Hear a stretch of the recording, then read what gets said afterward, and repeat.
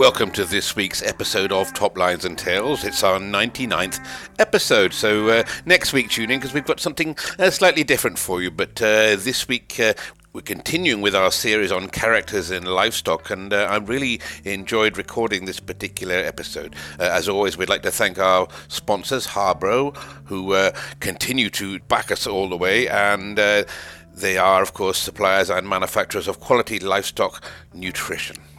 This week on our characters in livestock, we're going across to the United States, and as well as our good friend Dr. Bob Hoke. Bob, hello. Hello, great to be on again.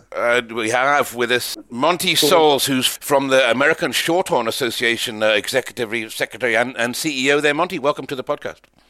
Well, it's glad to be with you. And I mentioned the American Shorthorn Association, and of course, this year it's been a massive year for the Shorthorns in a lot of ways, and certainly in the UK we've had, well, across the world, there's been the celebration of 200 years since Coates went out there on his horse and started producing that herd book, and that in itself is a great achievement. And then in the US, you've got the celebration of 150 years of the American Shorthorn Association. So a big year, and Monty. Yes, it really is. And we are the oldest beef breed association in the United States, which is really quite a feat when you consider all the beef breeds that are here, and you know, we're the first of all the British cattle. Bob, welcome. You've of course been involved in the Shorthorn celebrations as well, so it's been one hell of a year for the breed, hasn't it?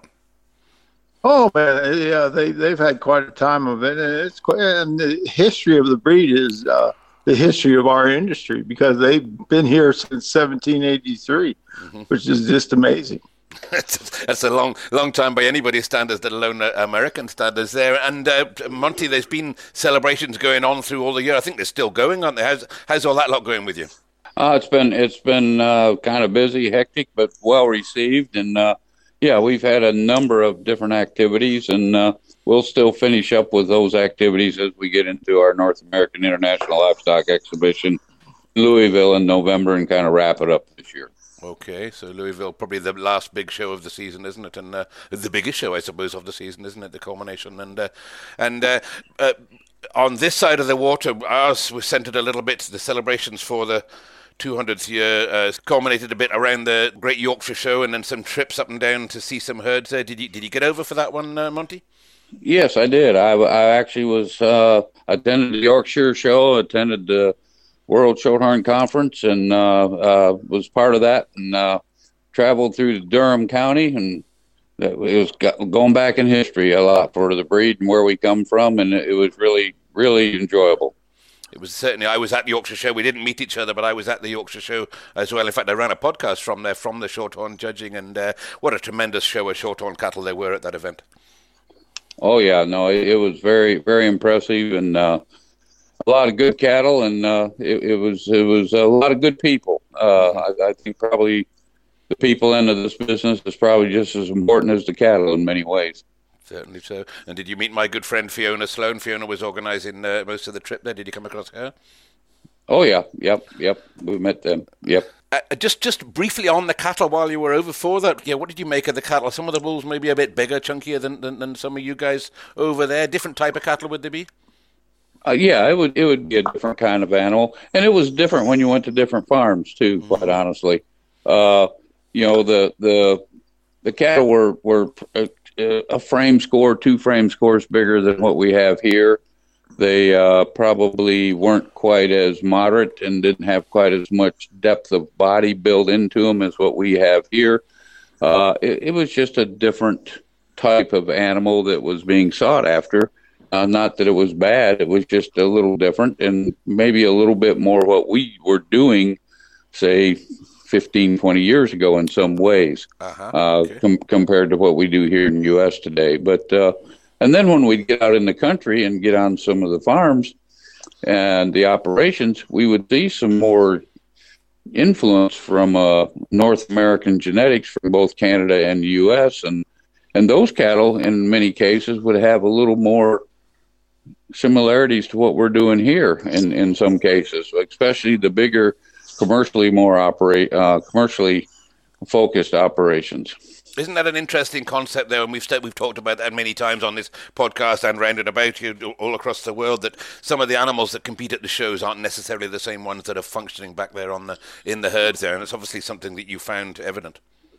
Oh yeah, and the interesting fact here is that I really am a firm believer, after traveling around the world for my entire lifetime in this purebred livestock industry, that the same issues, the same problems, the same things occur globally. We got the same issue here in the United States. We have some differences between our show cattle and differences between what's accepted in the commercial cattle industry. They have the same problem in South America. I see the same thing was happening in Australia. Same thing's happening over there in the UK. It's all similar. There is very little differences between us, regardless of where we're at.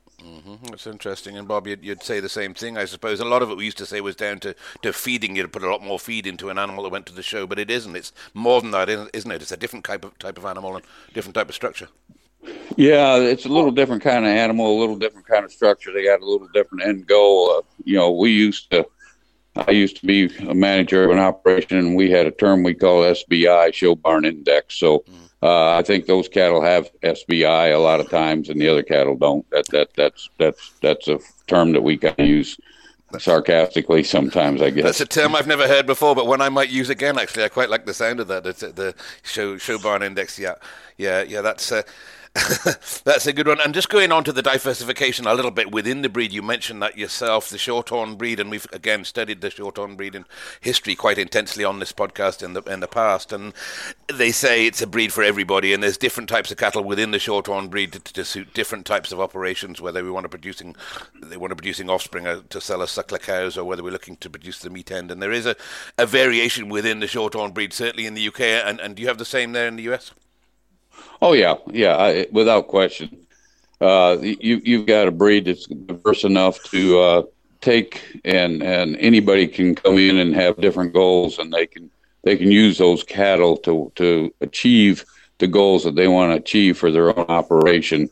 There's an old saying that we've used for many years. I think Bob will agree with this, that there's more differences within a breed than there is between breeds, and I think that still stands true. And it's globally.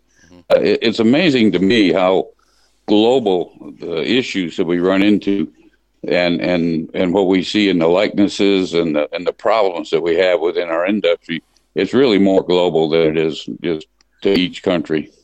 Yeah, Andy, I'd add to that. That was one reason they were so dominant for 100 years here. I mean, they were the top breed by far. They like I said, they came in 1783, and to put that in perspective, that's the year we signed a peace treaty with you guys, ending that little spat we had over the colonies, and so there was a lot going on, and we got those cattle in that year is quite amazing. But I mean, they were cattle that you could milk, that you could have beef cattle. They were great draft animals. They were good farm cattle. And there was their ability to do so many things well is what made them so valuable. Mm-hmm.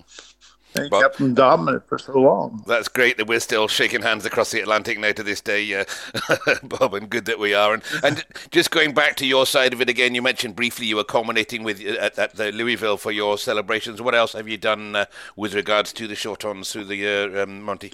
Well, we had a book written, of course. I think you've already addressed a little bit at times on the earlier podcast that Dr. Bob wrote and Bert Moore wrote. It's an awesome book that we've featured that really has captured all the history of our breed for more than 200 years from cover to cover. It's something that we really needed to do. It's one of the masterpieces that I think will ever be done. And then we also had Catch a Calf in Denver, where they do 40 calves, and the youth go catch the calf, and they basically get the calf for a year, and then they bring it back and show it. And they have a number of different areas, from rate of gain to best showman to best calf, and just a number of different areas, 5 different areas that they can actually win. So those were all Shorthorns this last year, just in celebration of the 150th. And then we also had a painting commission that exemplified the 150 years of the American Shorthorn Association. And we sold some proofs on that, and we got prints for sale on that. And it's been a huge success, a beautiful piece of art is what it really is. So we've done a number of smaller things. We had our big annual meeting last year, which Bob attended and was on the program. And we did a really awesome question and answer to the membership there, and took all the information out of the book, as that was where we exposed the book. And we just had a full hour and a half or so, I'd say, Bob, wouldn't you say, of just asking questions about the breed history, and our membership just totally enjoyed that, and as well as we all learned a lot, quite honestly.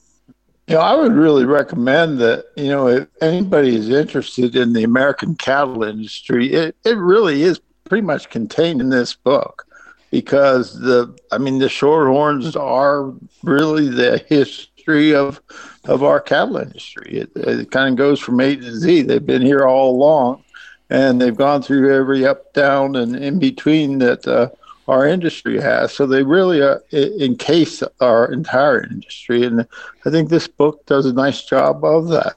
Absolutely, we'll verify that myself. I've got a copy on my desk right in front of me now, and a great tone of a book, and you can pick it up and go through it. Fantastic photographs and a lot of information in there, and well worth a read, and everybody will learn. Doesn't matter how much you know, everybody will learn from that. So we'll give that book a plug, and maybe give it a plug on our web pages shortly. I just want to drop back into something that you said there, Monty, when you said catch a calf. Do we physically have to go through that? Do they let them run, and they got to run after them? Actually, they don't go through that process that they used to, and the calves are actually delivered to a location. Okay. And then each youth is assigned a calf, and they come and get their calf and take it home and have to break it to lead, and they're responsible for it, keep a book up on it, and all the educational factors that go with managing that calf for a year. Okay, I've been at the Houston Rodeo a long time ago, and remember seeing these youngsters literally running out there and catching one and roping him. I think Houston still does. I think Houston still has them catch them, but the Catch a Calf program in Denver has graduated a little bit and gone to this system. It certainly sounds a great idea anyway, to keep get the youngsters involved, and particularly on this 150 years. And Bob, just going back to that book, I need to obviously mention Bert Moore, and I don't know anything about, much as I know about yourself, I don't know anything about Bert. And how did the two of you get together, and sort of how long did the collaboration go on this book, and how did you go about it? Well, it was something. Dr. Top Turner was chair of the committee and worked with Monty and some other Joe Bales and some other folks. And gosh, I think he called me 4 years in advance talking about this book, and I agreed to do it. But Bert's kind of an encyclopedia of Shorthorn knowledge, and so I said, if we can get Bert to work with me, it would be really a lot of fun. And he agreed to do it, and it took us about 2 years to get this thing together. It was a good bit of work and a good bit of fun. Boy, I learned a lot, and that's what it's always makes it fun. So, and Bert is just one of the great people to work with on earth. And you do get down into the detail a little bit, and I suppose some of that comes from Bert's knowledge. But there'll be a lot of reference books and various things that you'll need to pull on. There'll be a lot of historic information to be dug out from somewhere, and that's what takes the effort, isn't it? Oh yeah, but that's the fun part. I love the research. I mean, that's where that is the fun.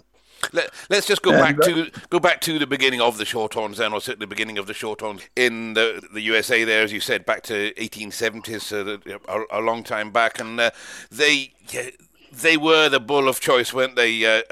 Back there in the West, going back into that 1870s, they were the only bull, I suppose. Well, I'll start with that, and then Monty can take off. But yeah, whenever after our Civil War, we took over the West and stocked the West, and they stocked them with Longhorns, and they almost exclusively used Shorthorn bulls. And we're talking about after 1865, and for about 20 years, it was pretty exclusive shorthorn. They kind of had the market sewn up. There were some things that happened that it got lost, but basically there was a sensation of '73 where they got somebody got a corner on the Duchess Bates Duchess cattle, and they sold them for. They averaged over $20,000 on what was left, $21,700 on these Bates Duchess. So everybody was chasing these dual-purpose cattle, and that's what they were sending west, the range, and they needed to be sending beef shorthorn. So when we got into some really bad blizzards and really droughty range conditions, those dual-purpose cattle didn't do so well, and then kind of Herefords took over. But that's a real shame, because if they've been sending beef shorthorns out to the west, still may own that market. But it got into purebred fat in the Midwest, and we're going for the wrong kind of cattle for their Western customers. And so, but boy, for 20 years it was it. And up into 1918, registrations peaked at 118,000. I mean, the breed got really big. And yes, as you say, different animals for different courses, and in that particular instance, there's something to be learned, I suppose, to make sure you've got the right animals that suit the right conditions. Monty, and is that still the case? Is there a geographical divide in the shorthorns that are in the U.S. today? Oh, to a degree, yes. I think probably the cattle can form and can fit about anywhere, but our main breeder core is going to be the Midwest and the upper Midwest, and basically what you would make reference back to the Corn Belt. But those cattle are working in the western United States, those folks that have them out there, and they're getting used more. They're working in the southern United States and working well in heat-tolerant areas. So they've really adapted everywhere. We go back to that time frame that Bob's making reference to. The shorthorn pulled the wagons, provided the milk, and provided the beef for people to open up the western part of the United States. Now that's really what happened, and then what he said is true. They didn't send the right kind of bull out there to make the genetic improvement on the old Spanish Longhorn type cattle that they had, and as a result, it actually demised the breed and their acceptance level at that as time went on. Now the good ones hung around, and that's where we still got some of those breeders, and some of that same kind of influence is still carrying on, and actually it's gaining some steam back right now. Okay. When we look at where shorthorn fits into the United States cattle industry, their ability for heterosis and hybrid vigor is tremendous. They haven't been used extensively like some of the Angus or the Hereford cattle. So when we bring them into a crossbreeding program or a third cross or the first cross, their heterosis gets a big kick, and they really can make a major contribution, and people are starting to figure it out. Okay, well, there we go. It's nice to see that they are coming back, and I think across the world as well. Certainly in the UK, there's a huge swing back towards the shorthorn there. And if we at one time, of course, everybody wanted a shorthorn going back the way. I suppose it's pretty much a who's who in America. Everybody's got to have a herd of shorthorns, and the same in the UK. I think it was a fashionable thing to be in, almost, wasn't it, going back the way? Well, yeah. I mean, back there in the grand days, as they'd say, back there 40s and the 50s. You had a club, a Chicago club. The wealthy people around Chicago, you weren't anybody unless you had some shorthorn cattle. And if we go back through history, it's a society level to be in the purebred livestock industry. That's what those people were practicing. Mm-hmm.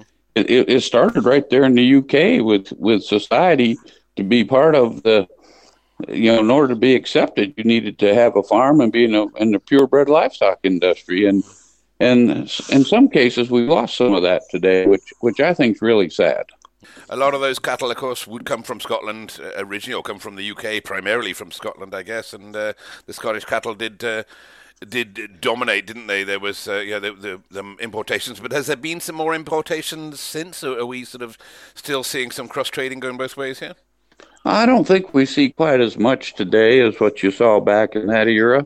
I mean, during that era, it was not uncommon for those breed leaders to go over and buy, they'd bring them over on boatloads and they'd go over and buy a bunch of cattle, bring them back, and then they'd sell them in their sales, and they could double and triple their money because those that wanted to take the risk got rewarded very well. But we don't move cattle that much anymore between the embryo and semen activities that go back and forth and health regulations. We just don't move livestock that much, live animals that much anymore in all reality. Well, Andy, at that time for a while, when Monty's talking about, I mean, it seems like people didn't think we could breed a good Hertshire here. And if you didn't have a Scottish Hertshire, you weren't in fashion. And if you didn't have a Scottish herdsman, you weren't in fashion. Yeah, you kind of had to have both. Whoever came over with a bull became a herdsman too. One come with the other. In fact, when I traveled to South America and Argentina extensively, and you would be amazed at the number of Scotsmen that are down there today that are still there, that went there when they were young men because they needed a Scottish herdsman down there for their cattle. And now they got their own families, and they've started a new way of life there. I think it's one of Scotland's biggest and best exports. You're dead right. And still sought after all over the world now, and still some great stockmen, thankfully, still in Scotland. But at some stage, the Shorthorns did lose their popularity, didn't they, as they did over here, and to the point where they were almost a minor breed, and that was a massive shake-up for I suppose for yourselves and the association that you have there. How did you turn that around?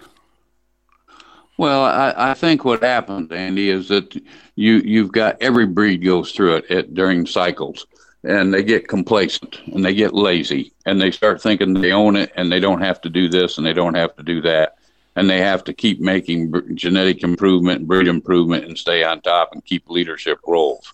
And that's what happened to Shorthorn. It's happened to other breeds.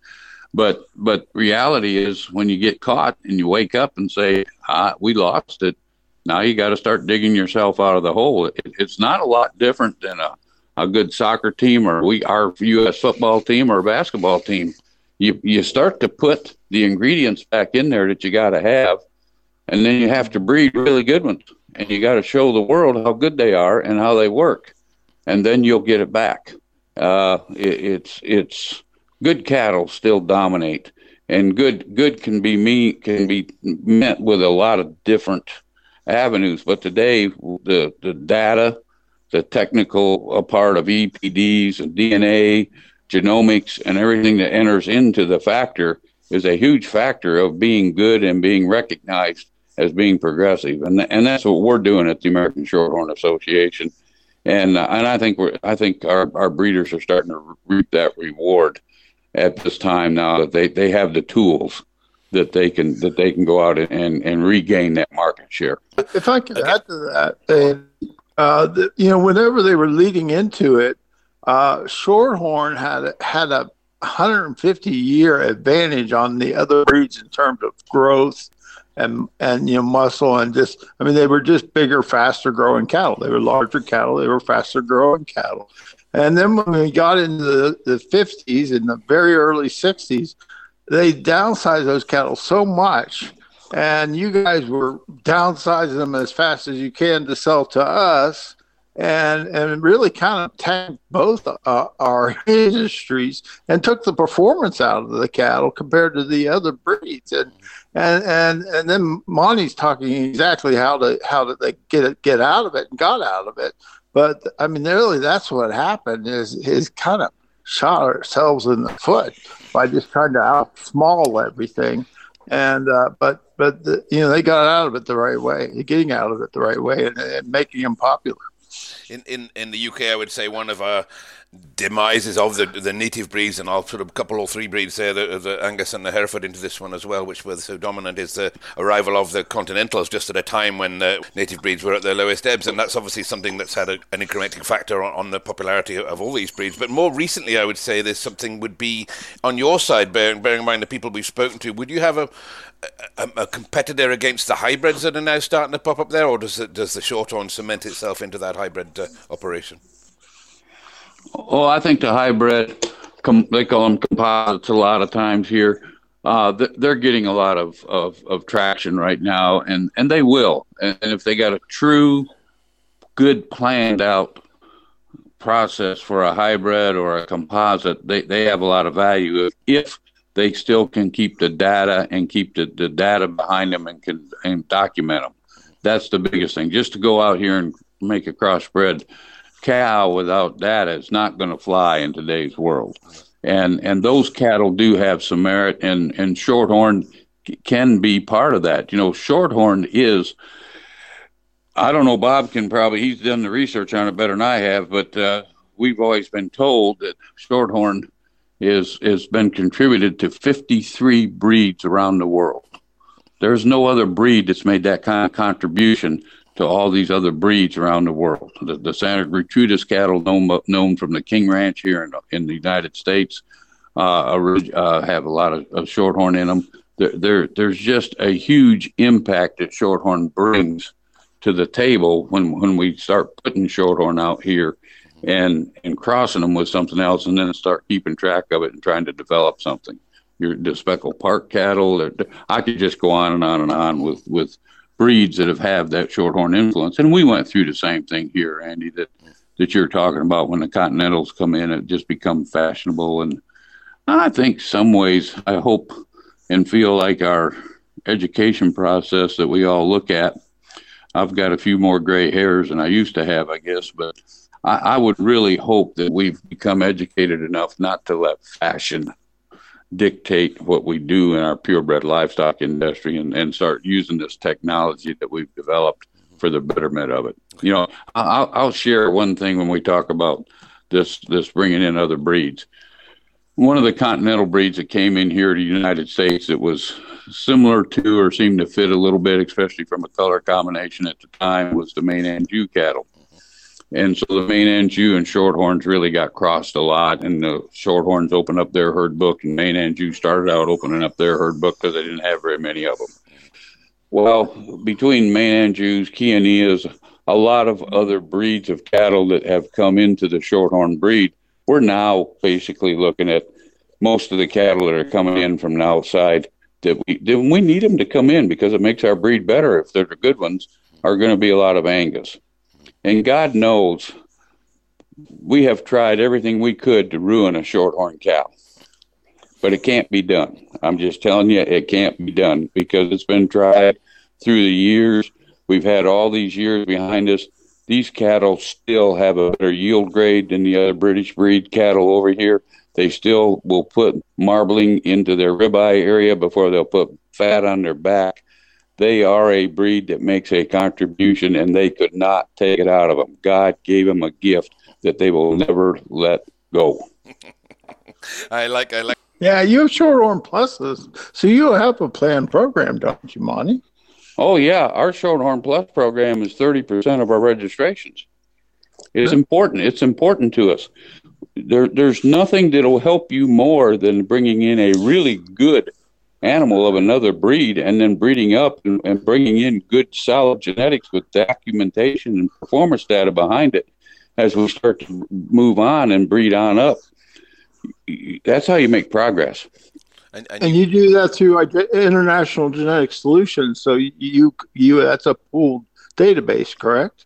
Yeah. We're part of the international, which is a genetic evaluation that figures our EPDs, that is part of 20 different breed associations.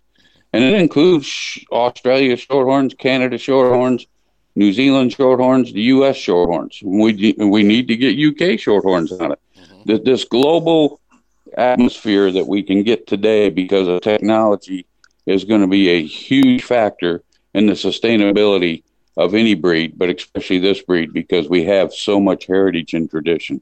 It is a fantastic tool, the IGS, and I think we've again talked about this with one of our guests, Chip, here in the past, that all the animals are on there, and you can compare one against the other one. That does give you a huge leg up, doesn't it? Within the industry, you can really see where you sit, can't you? Oh yeah, I mean, if you want to go look at a Shorthorn bull and compare him to a Simmental bull, all you got to do is look at the piece of paper; it's comparable. Mm-hmm. So now you know what you're looking at. And then the other factor in it makes our data more accurate. We're not a huge registration here in the United States. We're still registering over 15,000 head, but that's not big compared to some of them. So when we can get that comparison and get the amount of data that we get comparison with, 25% of the shorthorn cattle that we have in our genetic data bank right now are not in our registry. No. But they're shorthorns that are working in the Simmental registry or the Red Angus registry or another registry. So it gives us this huge advantage to make the data we got even more accurate. I will just step back into one thing. Again, it seems, and it often comes over that way, that the actual purebred societies themselves are starting to lose a little bit of necessity when we do have things like the IGS out there. And you're CEO of the Shorthorns in the US there, a huge job and accolade there. What do you do to sort of maintain your own viability as a single pure breed? Well, I think I would actually say that I would disagree with your comment, quite honestly, because I think it's really important, and there's still a huge following for every breed of cattle. It's similar to a religion. People have a passion for their breed of cattle, and that breed of cattle will sustain because it has a purpose. And with the technologies that we have today, we're just able to compare those cattle across breeds where we didn't used to be able to do that. That doesn't mean that breed's going to go away. That doesn't mean we're going to breed all the shorthorn cattle to some other breed and that some other breed's going to breed it to us. Mm-hmm. In order for it to work and to maintain heterosis and maintain the hybrid vigor that a breed can bring, like shorthorns, you're going to have a number of purebred cattle, and they're going to have to be good ones. And when they're good and you got them, they will make a contribution to a lot of other areas within the beef cattle industry. That's something certainly that we have heard from breeders on here saying there is a role for the purebred. The purebred has to be there before you can't have a compensate without having a purebred, so it needs to be there. If we just go and look at your role, particularly there, you're in the position of marketing the shorthorn breed across to and growing your membership. I think you said 15,000 registrations there. What else? You bill yourself as the family-friendly breed. So are we looking at sort of smaller breeds here, people with just a small interest in it rather than large operations? I think we have the bulk of our membership is going to be basically a smaller breeders. I mean, 40, 50 cow herds. There's, even if you go look at the huge breed like Angus, if you break that down to the average number of cows that a breeder has, it's not more than like 12 or 15. So there's a lot of small breeders in every breed. We don't have as many big breeders, so the bulk of our breeders are going to be 40, 50 to 100 cow herd owners. So, yeah, we call it family friendly because our people are open armed.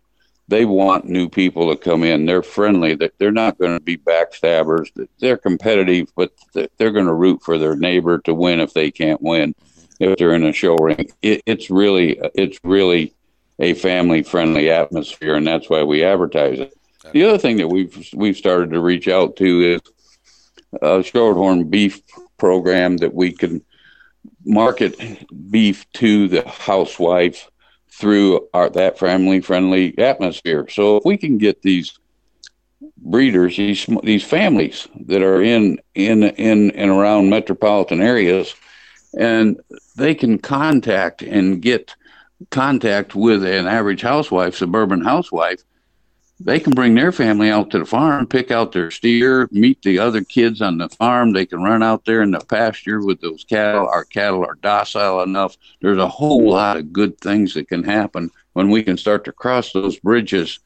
And you've got the same bridges over there. I saw it when I was there, and it's a concern of your breeders over there that we've got to relate to the consumer. We've got to bridge that gap and let them know what we are, that we care about our animals, and we are good stewards and good husbandries of our product that we offer to them on a daily basis. So that crossover is really important, and it can be done through that family-friendly atmosphere. You're absolutely right there, Monty. I think the disconnect that has happened over the last 2 or 3 generations from where the feed comes from has been lost, and there's some massive programs now to build that bridges back again so that we can get some clarity and people people across the world appreciate that, and it sounds like you're doing a great job for that. And you have a good junior program running as well amongst you, encouraging youngsters to come into the breed and into the business. Oh yeah, I mean it's It's really, and again, it's that family atmosphere. We've got a really good junior advisor. We've got good young people. We got great young people there that are college type students, age students that are our junior board. They're innovative. We're challenging our youth to do better and bigger things. The families come together for a week every year. It's just one of the great atmospheres that you could ever walk into.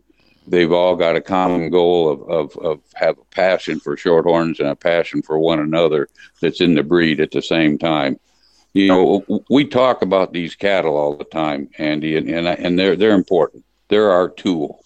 They are our tool, and we want some really good cattle. We need them to be accepted in the commercial ranks. We need them to be accepted in the show ring. We need them to be accepted in every level. But the important part is the people, the membership. Our members are the important part of our organization. And when our members can unite, have a good time, respect one another, and actually look out for one another and become lifelong friends. There's many of these youth go to this junior national every year, and their best friends are long distances. When they go to school, they go back to school in the fall. They're emailing and sending pictures of this or that. And they've just created a friendships that they reunite every year for a week. That's brilliant. That sounds like a brilliant event, and I guess that all the shows would be a strong thing for a breed like yours. I guess there'll be classes at all the shows across the nation that attract the same people, maybe, or the same breeders, or are they different breeders from different areas? Is you said about Louisville? Is a big? Is that a stronghold for Shorthorn? Well, Louisville is one of our biggest shows. Has been for years. It's like there's a magnet that just draws Shorthorn breeders to Louisville, to that North American Livestock Show. Our new show that we got at Cattlemen's Congress in Oklahoma City is gaining that same reputation, quite honestly. But there's different exhibitors in different areas. The United States is unique in all the traveling that I've done. Our junior programs here in the United States is unique compared to any other place I've been in the world. There's a lot of emphasis put on it. All the breeds put a lot of emphasis. We put a lot of emphasis on it. It's our future. These young people. I mean, you go around our board of directors. I think I've got 3 past junior board presidents that are sitting on the board of directors right this minute. Okay. And those are our future leaders. We had a major breed seminar in 2015, and we did a survey. 61% of the people that attended that event were past junior members that were adults now. So it is important that's how we maintain our breed, and the sustainability of our breed is to bring those youth through, and they become our future leaders and become our future breeders. Amen. That's absolutely right. Moni, can you give an idea of the number of cattle you have at your junior show in the summer, and the other events you that are connected with your junior show? Yeah. We had over 1,000 head entered at our junior national in June this year, and we had close to 800 head show up. Right. We had 450 young exhibitors, youth exhibitors there. And we do more in show cattle. We have a lot of contests. They do speech contests. They have a quiz bowl contest. They have photograph contests. We do a graphic design contest. They do crafts and arts. I mean, I could go on and on and on. We give out over 1,000 awards. Wow. during that week. So it's a huge event, and it's called with a youth conference. And quite honestly, the contest side of it's just as big as the cow side. It's a show cattle. When we go to Louisville, between the juniors and the seniors both, we'll show somewhere between 500 and 600 head right there at that Louisville show. Wow. At Cattlemen's Congress, it'll be very similar. I think we had 550, almost 600 last year there, and I think we were probably right about the same. And it was within 5 or 6 head of one another at both those 2 major shows. You go on to some other state shows. It's not unusual for a state. I was just down at Tulsa State Fair this last weekend, and that was an open show. But there might have been 5 people leading an animal out that day that weren't juniors. But it was an open show. It was a regional open show, and there were 72 head in the Shorthorn show and 42 head in the Plus show. So we had 100 head exhibited there, and there's less than 4 or 5 people that were adult breeders that brought them. The rest of them were kids. They'll all be back to the same location as next week, plus another 30 to 50 kids to bring their junior cattle. Wow, sounds like you're doing a So fantastic job. it's a huge market. It's a huge activity that we have to nurture and take care of, because it is developing not only the future leaders of our industry, we're actually developing the future leaders of our country and our local communities, because they're learning responsibilities. They're learning a lot of things they'll never learn any other way but when they become a part of agriculture and looking after animals. Monty, what a commendable thing to be doing, and it sounds like you're doing it right as well. If you're getting those numbers in, that's absolutely superb there, and hats off to you that you are encouraging those youngsters, as you said, the future of the industry. And let's just go back a little bit to yourself, Monty. You didn't just get here by accident. I'm sure you were a youngster once, and you've come up through the ranks as well. Can you give us a little bit more of your background as how you ended up being CEO of such a great breed? I got lucky. To be really honest, it's always been a dream to do this, and I've been fortunate and got lucky to do it. I've been able to do and reach many of the goals that I had established for myself in life. Believe it or not, I grew up on a turkey farm in Michigan, and we had 2 cows that my sister started with. They were Hereford cows, and I kind of grabbed hold of those, and with that grew a little bit as the turkeys disappeared and everything we ended up really having some financial distress within the family over that turkey business back during the 60s. The Hereford deal just grew for me, and I learned to love the cattle industry. And then I was fortunate enough to get a job at managing a place in New York, and that person was very educational for me and taught me a lot. And then we moved that operation out to the western part of the United States, the Southwest, into Oklahoma. And that grew even a little bigger. And then we sold that operation, found another owner to take over the operation, kept the same crew together. And that went for another, I guess that one was 11 years. And then I found another owner to take that over when they were ready to move on. And that went for another 9 or 10 years. So I was able to manage that with the same group of people for 35 years. And we become our own family at that point. And I was able to show 49 national and reserve national champions over that time. Wow. And developed a commercial bull market. And we just basically became one of the premier Hereford operations. I was working as a consultant in Argentina for about 18 years. So I just grew up through the industry and went through it to the school of hard knocks, to be quite honest. And when we got through dispersing that operation out and everything was settled down, Shorthorn was looking for somebody, and I was fortunate enough that they hired me to do it here, and I've totally enjoyed the challenge. Sounds like a great life you've had there, and a great life with livestock, and as you said, earned your spurs doing that. And something Bob mentioned to me a while ago actually was something called riding the rail, which is to me it sounds like a idyllic something from the sort of 1940s where cowboys would sort of jump on the trains and take the animals from one show to another. And seemingly you've got a little bit of information around that subject yourself there, Monty. Well, believe it or not, my dad grew up in the state of Iowa, and his family was in the purebred shorthorn business. And he used to ride the rail and take the cattle from county fair to county fair by train. And they would unload those cattle, and I got pictures of him leading those cattle down Main Street to go to the county fair, and then they'd go back, get on the train, and go to the next county fair. And, back there Bob's done more of the research on it, but even into the 50s, they would have had the rail. I mean, it was not unheard of for the great herds in the United States to to have a boxcar or have their own boxcar. In fact, they might even own it, and they would have it set up special to haul show cattle in it. And they would get on the rail, and they'd take those cattle from the East Coast to the West Coast, and they might be out 6 to 8 weeks. Some of them would be out 2 to 3 months that they'd be out on the road with those cattle. And in fact, they'd have to sell some of them while they were on the road because the cattle grew and the boxcar wasn't big enough to get them all in if they didn't sell some.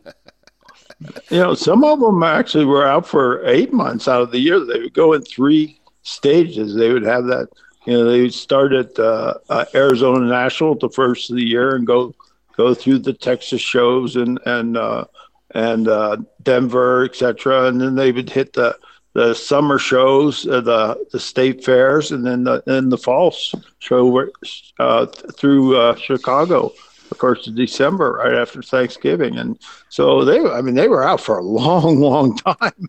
I've talked to those guys that started out in Timonian, Maryland, and they'd actually go to the Cow Palace in California and PI in Pacific International in Oregon, and then they'd go back to Chicago, and then they'd go home. Incredible. So it was a different time and a different era, but it was and it was a time when everybody looked after everybody else. It wasn't. I mean, everybody was concerned, and everybody took care of everybody else, and they all worked together when they had to. That's brilliant. I mean, it does still go on. To be fair, it does. We've got 2 or 3 outfits over here in the UK. One who's supposed to be on the podcast this week, actually, who goes from show to show and sale to sale doing that, and another outfit of Duncan McLaren and Paddy O'Kane. They run 4 or 5 teams of cattle and do all the shows in the summer. But it's a great life and a young man's life, I guess, and just idyllic. And it's something I'd love to study a lot more of. But that was interesting that your own father Monty was involved in that. Yeah, it was an era that it'll never come back. But it was one of the gentlemen that was in the business owns the Southern Railroad Company, and they had a special railroad car fixed up. They actually poured 8 inches of cement in the floor of that railroad car so it wouldn't rock when it went down the rail. It wouldn't rock. So those cattle, it wouldn't rock back and forth. So those cattle didn't rock. They were just solid on ground, and they put bedding on top of it, and then those cattle were in it. They had a generator in it. They had electricity run down the side so they could run blowers and blow the cattle. They had a wash rack in the other end of it. They had a bunks with a cook stove and a heater in one end of it. They had that thing set up. It was living quarters, and when they'd hit Denver or those fairs where there was a rail siding, they just stayed in the car all the time. And then they just buy some feed whenever they got to a location and restock their car, and they were ready to go. They could be in that car for weeks on end, basically, and they'd wash them every day and rinse them and clip them, and had the power, and they were very self-sufficient. It was an awesome time, really. Phenomenal. And there will still be people that do that, as I said today, but obviously it's in their trucks now and their living quarters and various things, but it is, they were just fantastic days in a bygone world. Monty, it's been an absolute pleasure to talk to you. Let's just go back to the Shorthorns and just sort of give me your appraisal of where the Shorthorn you think is going within. I mean, I think we've covered some of this, but is going within the US and the world for that matter. Is it on for world domination? Are we just going to head onwards and upwards, or is it finding its mark now? Well, I really believe that Shorthorn cattle, not only in the U.S., but I think on a global standpoint, are getting back some of their market share. And again, as what goes around comes around, as the old saying says, I think we're starting to see us get it. You're getting back a little bit of it in the U.K. They're getting it back in Australia. I'm seeing them getting it back in South America. We're getting it back here. I really think we're going to start to see some of that. I think that the industry is seeing a need for some Shorthorn cattle again. They're seeing a need to do something a little different. They're getting tired of just black on black on black, and they're seeing that it's going to cost them money until they go do something else. So I do think there is a long road ahead that's going to be on an upward slant that's going to be good. Now, are you going to become this dominant breed that we once were? That may be stretching it a little bit, but it's not impossible. It's anything is impossible, because most of these breeds that get on top self-destruct, and it's just a matter of time before they self-destruct, and then somebody else picks up the leadership role and they self-destruct.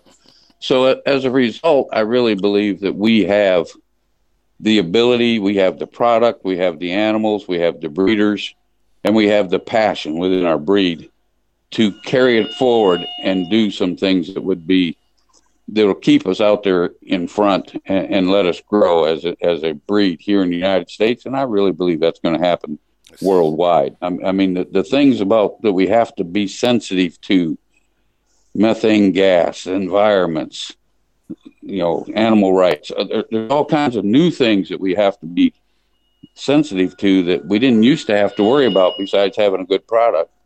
and I think we're all aware of it. And I come back from the UK World Conference feeling like our friends over there, our fellow breeders over there, are probably even ahead of us here in the States on that sensitivity of trying to make sure we get that share of the market. And once we get recognized for being that, we'll get a bigger share, because we are a consumer-driven industry, whether we want to admit it or not.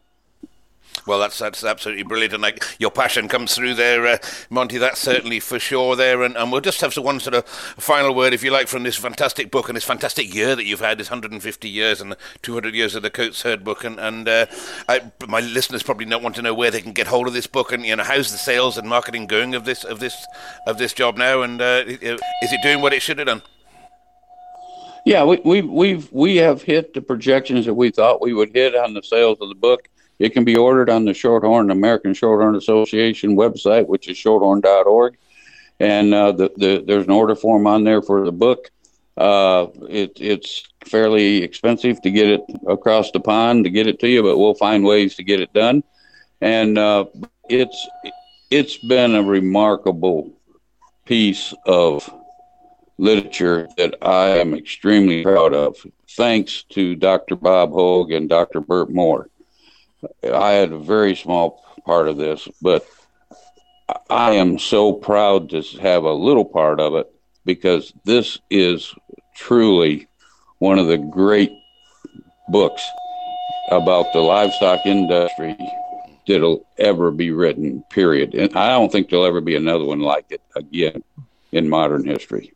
Well, it's awfully nice of you to say. Well, one thing I would say, though, on the in terms of where Shorthorn is going is you have to have leadership. And Monty does know the show road.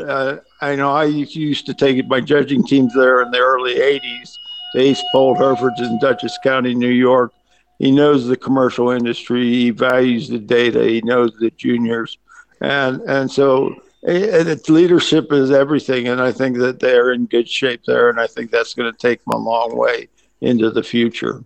Well, that certainly sounds like your leadership is coming through there, that I can hear of you, Monty, and you for all your experience, you look like you're the right man in the right role and the right, going in the right direction. So it's been an absolute pleasure to hear of the history of the breed and how the breed is going forward. Monty, thank you, extremely thank you for taking your time to speak to us today.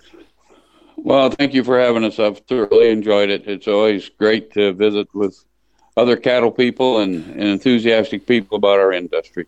And Dr. Bob, brilliant book, well done. Bob and I are still doing a few things together ourselves, and it's great to see, Bob, that you're always still busy, but the fruits of your hard work, it's nice to see that out there and doing well. Oh, it's always fun. And it was enjoyable. Boy, like I said, you always are learning. You say every day's a school day. I agree with that. Yeah. So, well, thank you very much, gentlemen. That's been a pleasure. All right, take care. Thank you. All right. Thank you for listening to this week's episode of Top Lines and Tails. My apologies, there's a little bit of feedback in one of the microphones on that episode. And thank you very much, as always, to our sponsors, Harbro. And if you're thinking about feed rations for this winter, have you thought about feeding Rumitech, an additive unique to Harbro, which is proven to improve animal performance, killing out percentage, and reduce methane emissions? So thanks very much to our sponsors, Harbro, and I noticed that Harbro will also be sponsoring Livestock and the Premier Meat Exhibition later in this month. And thanks to all you listeners. As always, if there's any more information you'd like to see, you can look out our Facebook page, Top Lines and Tails Facebook page. There'll be photographs on there about this and other episodes. Thank you.